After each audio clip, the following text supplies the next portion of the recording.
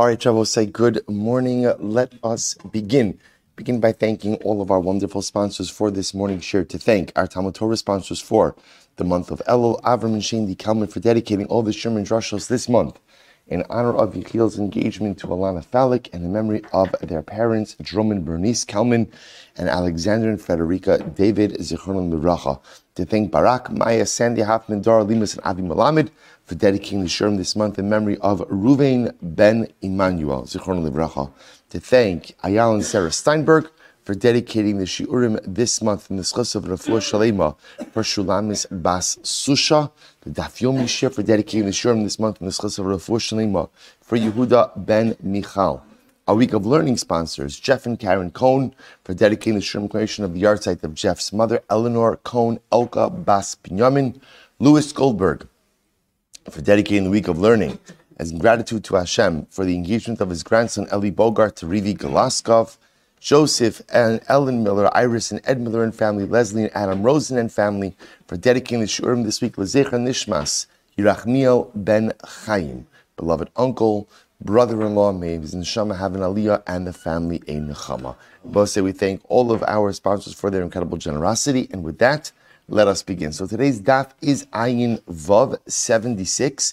We are picking up on Ayin Hey Amud Bey's 75b at Rava Amar, which is 2, 4, 6, 8, 10, 12, 14, 15 lines up from the bottom. So remember again, yesterday we began the Mishnah, continuing in the topic of Mumin, and specifically focused on the very interesting halachas concerning when women have the ability to go ahead and dissolve the marriage. So remember again, the Mishnah brought up two cases.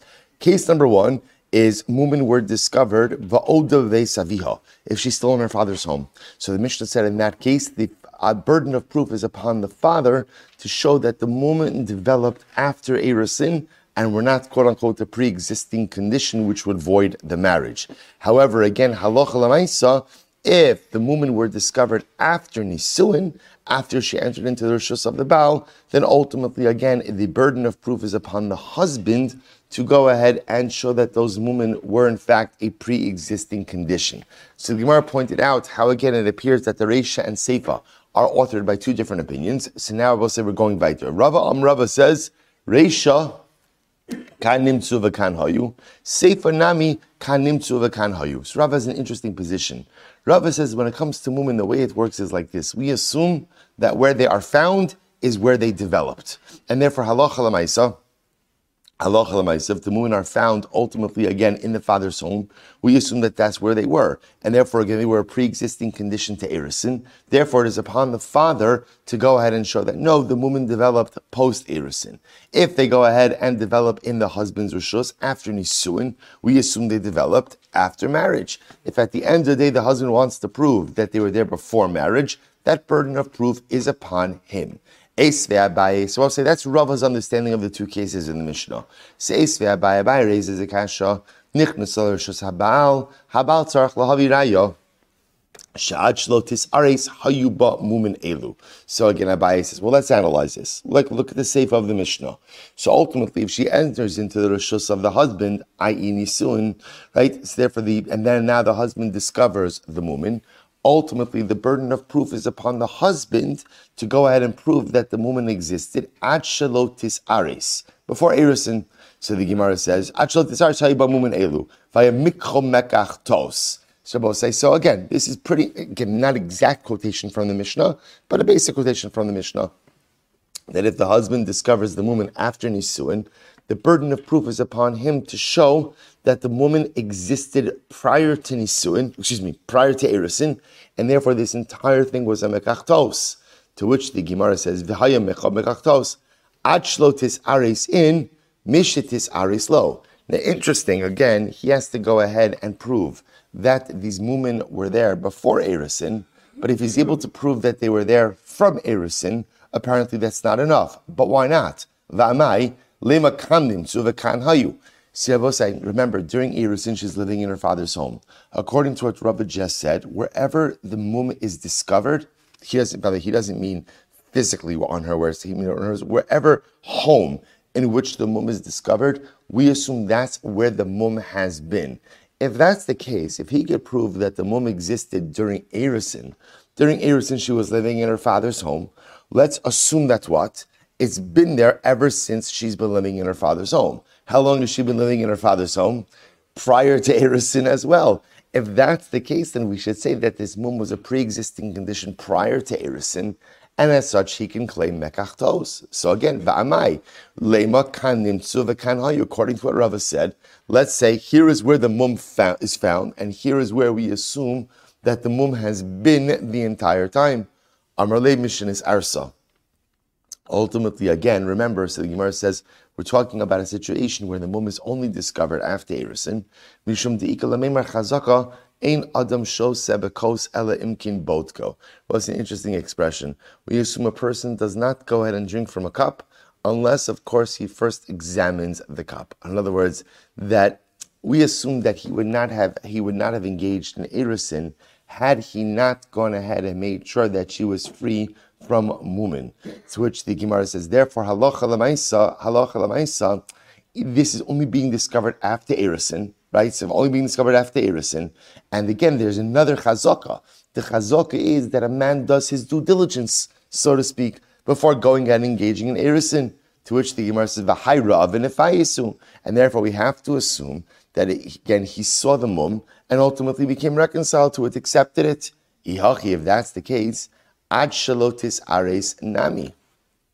It says ad shalotis ares nami. If that's the case, then halacha l'maisa, even if the mum was discovered before Erisin, why don't we say chazaka, that a person doesn't do Erisin with a woman, ultimately again, until he knows that she's mum free. Person doesn't drink from the glass up until before he inspects it.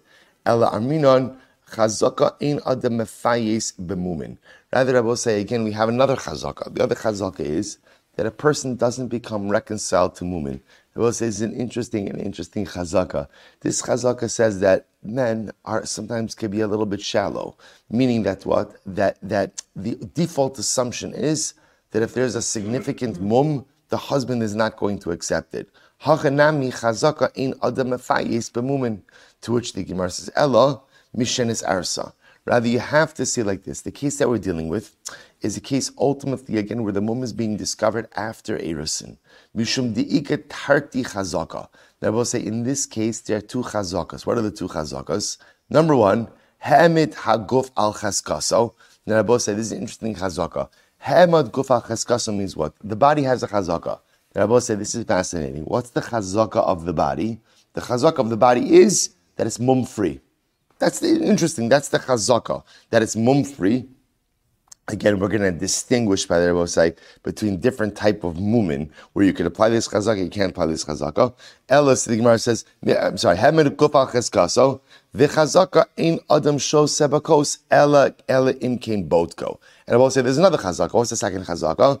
The second chazaka, ultimately, again, is that a man, doesn't engage in Erisin until he knows that the woman is mum-free. Person doesn't drink from a glass until he first inspects it. V'hara'a v'nefayesu. And therefore, again, I will say, if there is a mum that is discovered during Erisin, the default assumption is that what? He knew about it and he accepted it. So I will say, it's very interesting. So now what we're saying is like this. Let's take a step back. So halacha l'maisa, if at the end of the day, the mum is discovered after Erisin, the Gemara wants to suggest that there are two chazakas at play. Number one, and here I want to point out, one chazaka is on her, one chazaka is on him. The chazaka on her is, there's a cheskas aguf, right? A bodily chazaka. What's the bodily chazaka? That a person doesn't have a mum. That's the bodily chazaka. Then, there's a chazaka on him, that a man only drinks from a glass if he first inspects it. He must have, quote unquote, inspected. And ultimately, again, he did Erisin anyway, which tells us that what? Even if there was a mum, what must have happened over here? He must have accepted it. To which the Gemara says, if that's the case, the Gemara says, my amrit, chazaka ein adam mefayes bemumin. But one second, here's the other problem. You have a counter chazaka. What's the counter chazaka? The counter chazaka is, people do not normally accept mumin. Which I will say is such a profound yisod. Ein adam mefayes mumin means people do not normally reconcile themselves with mumin. Here's a fascinating about this, Rabbi say. What kind of mumin, what kind of blemishes, what kind of imperfections don't people reconcile themselves with? It's fascinating. Someone else's mum.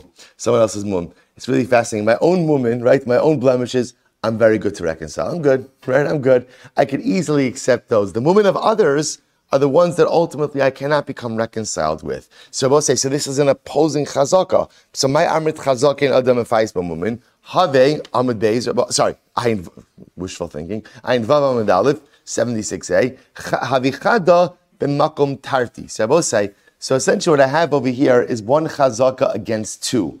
One chazaka of ein adam efais b'mumin, that a person does not become reconciled with a mum, which means that would tell us that if there was a mum, the husband would be a mekach taos, right? Versus the other two chazakas. What are the other two chazakas? Number one, hemad aguf al cheskaso, a cheskas aguf, right? That the body doesn't have a mum, and ultimately chazaka number two, ein adam shose bekos ela imkin botgo. Person only drinks from a cup if he first goes ahead and inspects it. Incredible. So the Gemara says, Chadamakom tarti v'chadamakom tarti lo amrinan. Fine, and therefore also when we have a clash of two chazakas against one, obviously the two chazakas are going to win. Second line down, ayin vav amud aleph. So achalotis ares. So ultimately I will say, halacha l'maisa, if the mum is discovered prior to erusin, sahamed haguf al cheskaso lo ika l'meimar. So we'll say, so obviously, so let's analyze this. If the mum is discovered before erusin, then of course I lose the chazaka of ha'emed guf al cheskasa. Remember again, what's the chazaka of ha'emed guf al cheskasa? That there was no mum. So obviously, if the mum was discovered, if you could prove that the mum pre-existed erusin, then you cannot go ahead and utilize that chazaka. So ha'emed guf al cheskasa lo ika lemeimar. So my ika, if I take that one away, what do I have? My ika, chazaka, the only thing I have, Rabbi say, therefore, is what? That a person only drinks from a cup, ultimately, again, if he first inspects it. So the Gemara says, and therefore, again, Rabbi say, it must be that halacha l'maisa, he saw the mum, and he became reconciled to it. So the Gemara says, Adarabba, chazaka in adam efayis b'mumin, v'ha'amid mamon al cheskaso. Here's the problem we'll say. Now I have one chazaka against another chazaka. I have one chazaka that says that's what? So ultimately, again, a person doesn't drink from a glass unless he first inspects it, which means that if we could prove that the mum pre-existed erusin, and he did erusin anyway, it must mean that what? He accepted the mum, and therefore, again, the erusin is good. But I have another chazaka. What's the other chazaka? Ein adam efayis b'mumin. That a person ultimately does not become reconciled to a mum. And therefore, I will say that chazaka says that it must be that he didn't know about it. And therefore, halacha l'maisa, the kiddushin would not be good. So that's the clash over there. Then I will say, what happens ultimately again when you have a clash of chazakas? So like any other time you have a clash of anything in halacha, status quo. So I will say, in this case, status quo means Hamad Maman al Cheskaso, which ultimately means the ksuva money would remain with the husband. Okay, so we'll say, so this is Rava's approach. So we'll say, so just to kind of encapsulate it, so Rava's idea in the Mishnah is like this. Wherever the mum is discovered, that's where we assume it came about. So therefore, again, case number one in the Mishnah is mum is discovered after erusin. So right. So in other words, and where is the girl living? In her father's home. So therefore, I will say, because the mum is discovered in her father's home, what do we assume? That mum has always been there in her father's home. Therefore, again, the Gemara says it is the burden of proof is upon the father to prove that the mum developed post erusin and nistapcha sadehu. And now again, it's the husband's field, so to speak, that has become flooded. That's so the burden of proof. So the default over here is the mum pre-existed, mekach tos, no marriage, no ksuva. You want to prove that's not the case? Burden of proof is upon the father. Similarly, what happens if halacha l'maisa, the mum is discovered where? Post nisuin, she's living with her husband. We assume where the mum is discovered, that's where it developed. So we assume the default is, where did this mum develop? Where did it develop? In the husband's home. Therefore, the burden of proof is going to be upon the husband to prove that what?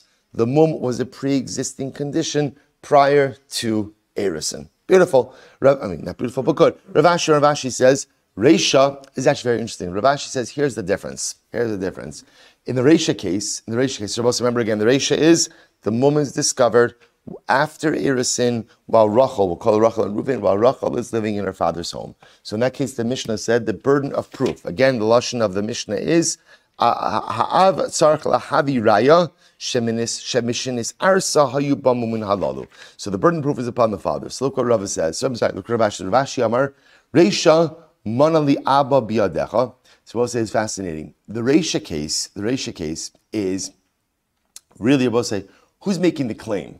Who's making the claim here, right? The claim over here is really a monetary claim being made by the father. Manali abba biyadecha. The seifa is manali biyadecha. The seifa case, where the mum is discovered in the husband's home, is a case of where the wife herself is making the monetary claim.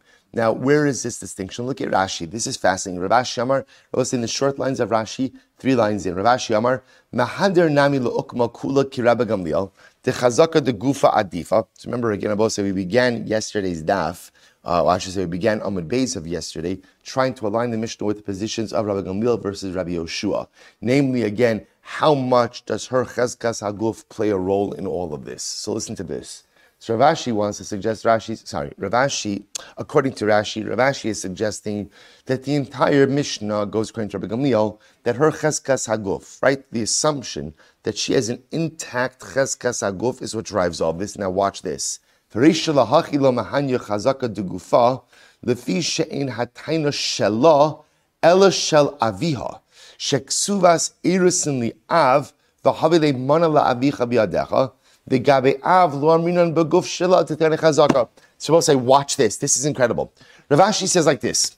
In reality, I will say, what's the dominant chazaka over here? It's really fascinating. What's the dominant chazaka? Chezkas haguf.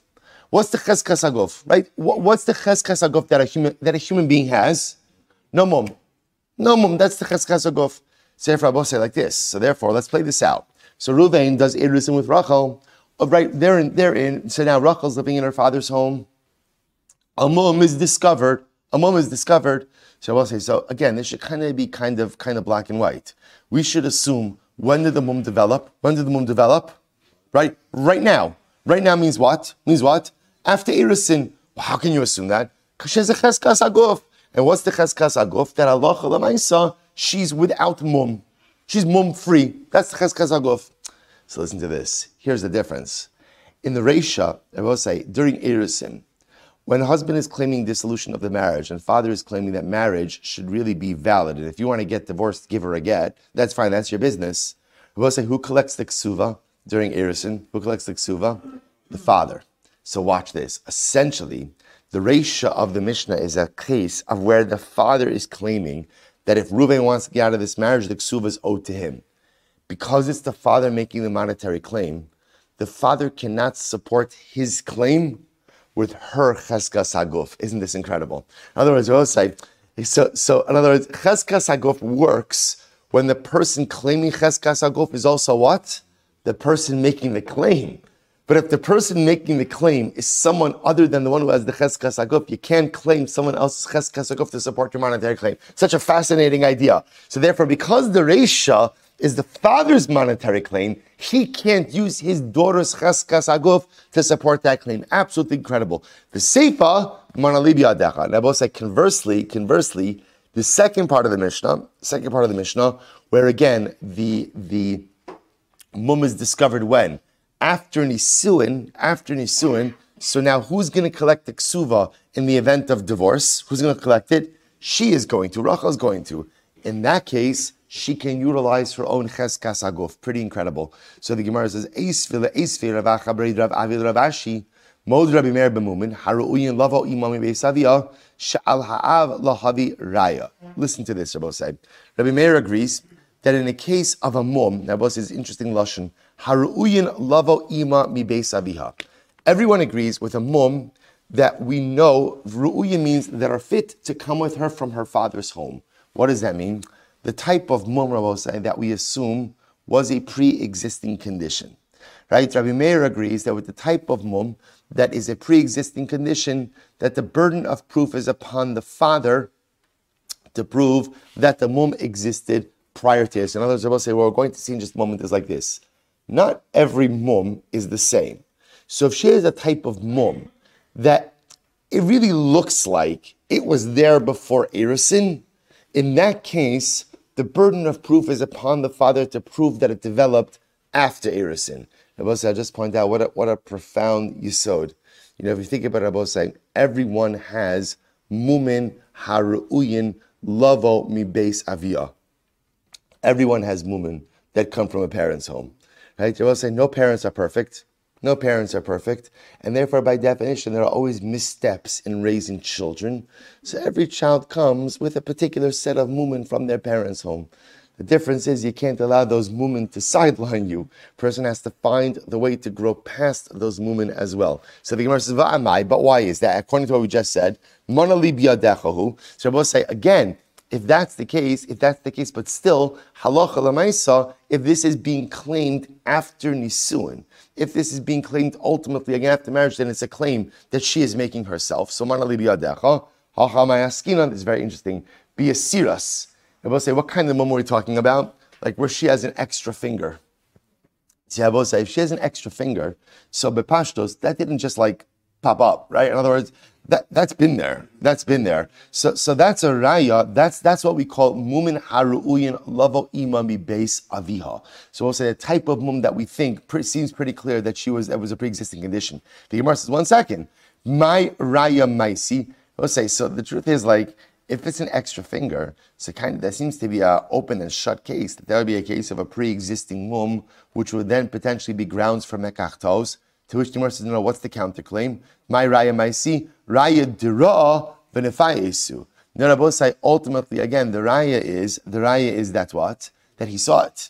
Right? That's the raya. The raya is that's a pretty visible mum, right? And ultimately again it's going to be pretty hard to hide, and therefore he must have seen it and ultimately become reconciled with it. Good. So I'll say, so I just want to point out, bottom line, we're not finished yet, but here's what we have. The Mishnah just gives me a very simple framework, and that's why Rava's articulation seems to be the most straightforward. Again, Reuven and Rachel get married. After Erisin, a mum is discovered. If mum is discovered in father's home, then what? Obligation is upon the father to prove that halacha l'maisa what? That halacha l'maisa, the mum developed post-Erisin and was not a pre-existing condition. If mum is discovered in husband's home after nisuin, then burden of proof is upon the husband to prove that it existed prior to Erisin, and it is a mekach taos. That's the machlokes. Did I say that right by the father? Right. Burden of proof is upon again. If mum is discovered in the father's home, burden of proof is burden of proof is upon the father to prove that's what it developed post Erisin, and this is essentially the husband's problem. Husband discovers it in his home. Burden of proof is upon the husband to show that it was a pre-existing condition prior to Erisin, and it's a mekach taos. Incredible. Supposed to listen to this. Gemara Yehuda Shmuel. Hamachlif para b'chamar. I will say this is such a fascinating case. So we'll say, here we go. Hamachlif para b'chamar. So I will say this is a classic transaction. Rashi says over here, here's what's happening. Right? Reuven and Shimon. Reuven owns a par. Shimon owns a chamor. Right? Reuven owns a cow. Shimon owns a donkey. They want to make a swap. So we'll say, take a look at Rashi this moment. Mashach, actually not yet. So we'll say, so we're going to see there is the ability to go ahead and engage in a type of transaction where two people are exchanging two items. The moment that one of the parties does mashicha, right, takes physical possession of the item, the other party acquires their item, even if the item is not there, not present. So for example, right, Reuven and Shimon, Reuven owns a par, Shimon owns a chamar, right? Reuven owns a cow, Shimon owns an ox. So Reuven is going to swap, chamar, donkey, right? So Reuven is going to give his cow to Shimon, and Shimon is going to give his donkey to Reuven. So the moment that Reuven, let's say, does mashicha, goes ahead and pulls the donkey, so Shimon acquires the cow, even if the cow is not there. It's ta'alocha. So watch this case. Most you're going to see what this has to do in our mission in just a moment. So I'm going to be Hudam Shmuel. Hamachlif para b'chamar. Two parties are exchanging a cow for a donkey. Umashach balachamar es hapara. And Abba said the owner of the donkey does mashicha on the para, right? So what happens? The donkey's not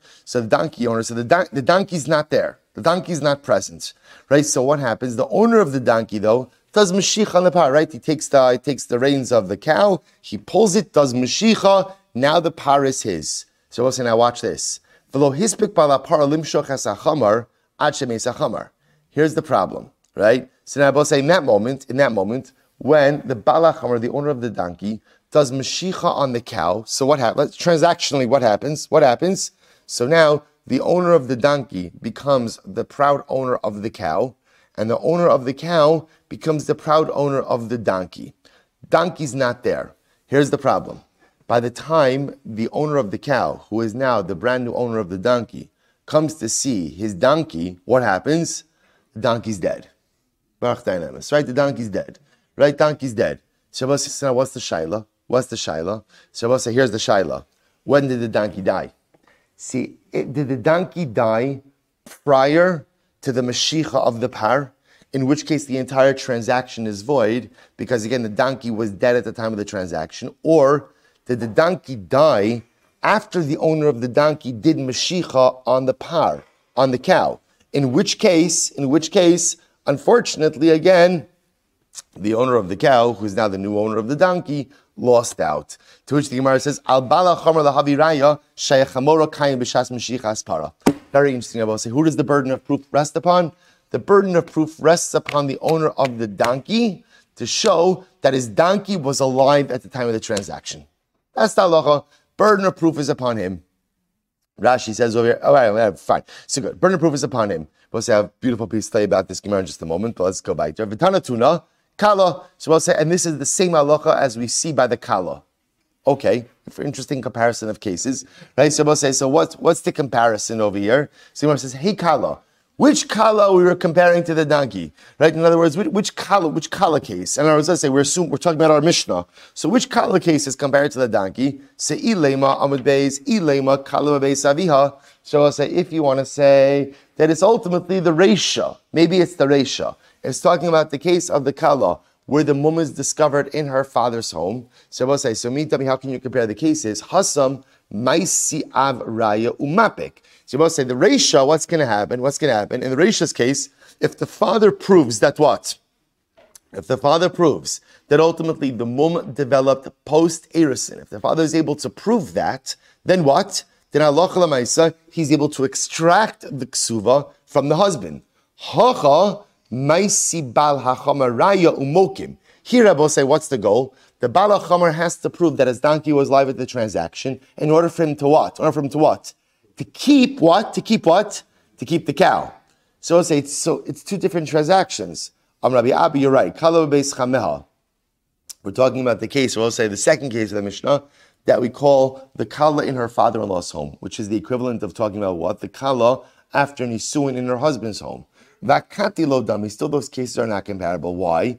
Hasam bal maisiraya umar lelechazake da'av. So we'll say there, if the husband brings a raya, ultimately, again, he erodes the chazak of the father. Hacha balachamer maisi raya. Here, the owner of the donkey brings a raya. Umokim chazake biyadei. And ultimately, again, he establishes the chazaka, i.e., that he is the proper owner of the cow. Aram Nacham Yitzchak, you're right. Kala beis aviha. So I'll say, we're just trying to figure out, all the Gemara just said was, this case of where we say that we go back, right? So again, the burden of proof is upon the owner of the donkey to prove that his donkey was alive at the time of the transaction. And the Gemara says this is just like the case of the kala. We're just trying to figure out what case of kala are you comparing it to. So here we go. Amar Nachman bar Yitzchak, kala bebeis aviha u'lekidushin. Oh, both say, what are we talking about? Quite fascinating. But also, what we mean to go ahead and compare it to is the case of the kala in her father's home.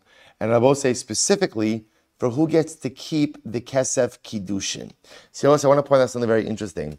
Up until now, the discussion about the mum, right? So let's go back to our Mishnah. The discussion about the mum was the mum discovered in the father's home, was the mum discovered in the husband's home. the conversation financially has been focused on what? The ksuva. There's another financial element over here, which is what Rabbi saying, kesef kiddushin. Kesef kiddushin. Who gets to keep the kesef kiddushin? So the Gemara says, Rav Nachman bar Yitzchok says, the case of the donkey, the same way that halacha l'maisa, the burden of proof is upon the owner of the donkey to go ahead and prove that his donkey was alive at the time of the transaction, in order to enable him to go ahead and what? Keep the cow.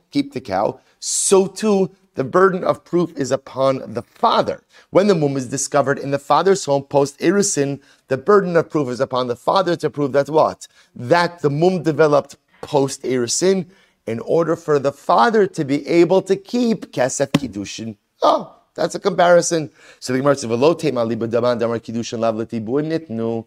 So we'll say this is not only true. We'll say we're going to see there's a fascinating machlokes about in general what is the status of Kesef Kiddushin.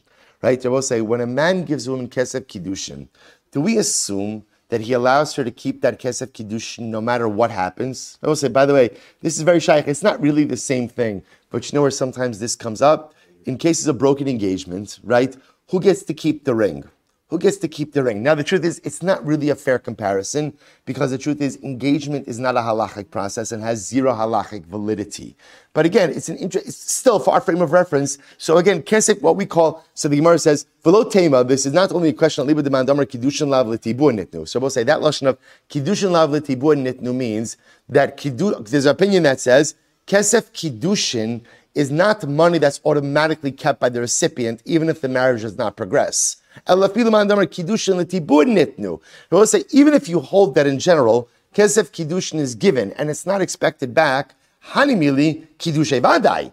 That's only true. We'll say, so in other words, this is actually very interesting. Says the machlokes. Take a quick look at Rashi. Aliba demand damar kiddushin lav l'tibur nitnu. Say it's about 6 lines up from before Rashi gets wide.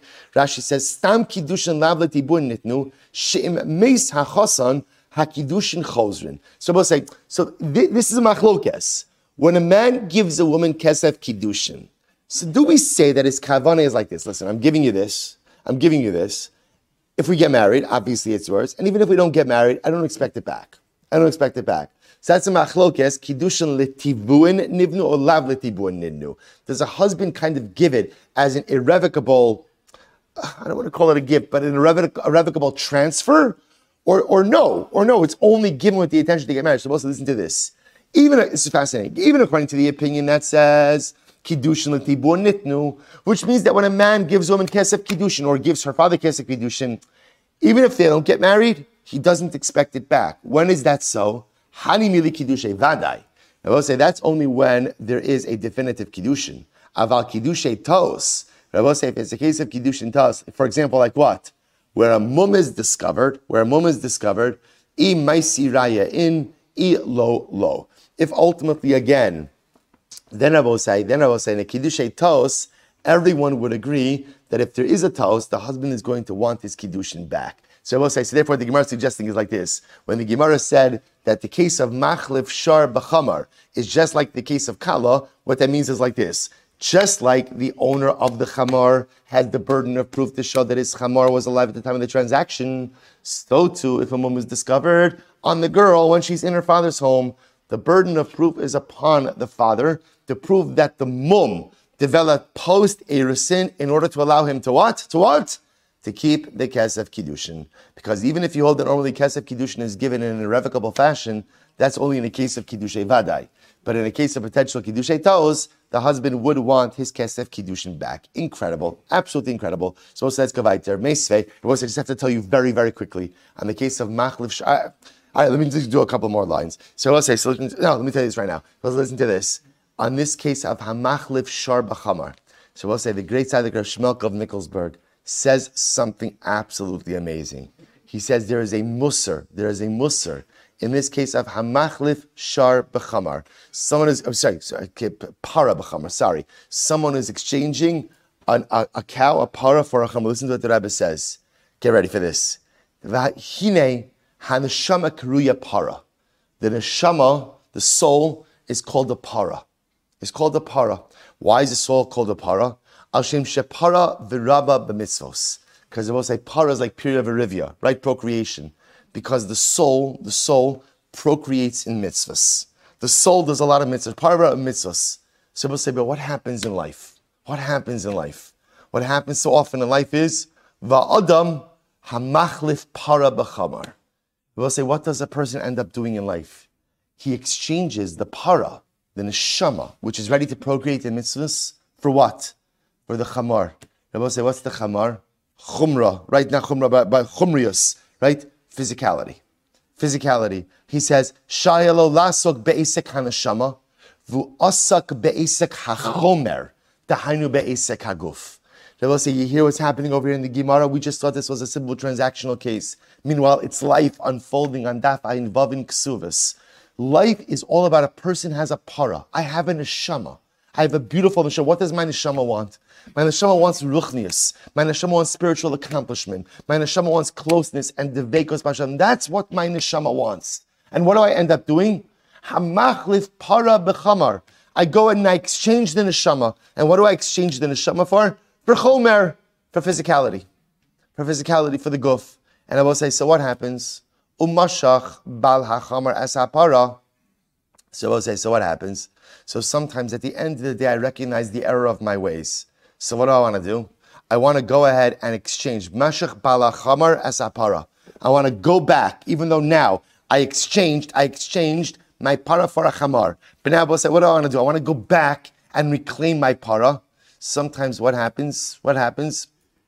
Shalo hispik bala para limshoch as a chamar. So we'll say, so again, ultimately again, the Rebbe goes on. I'm going to leave it here. We'll say, but just understand the power of that phrase.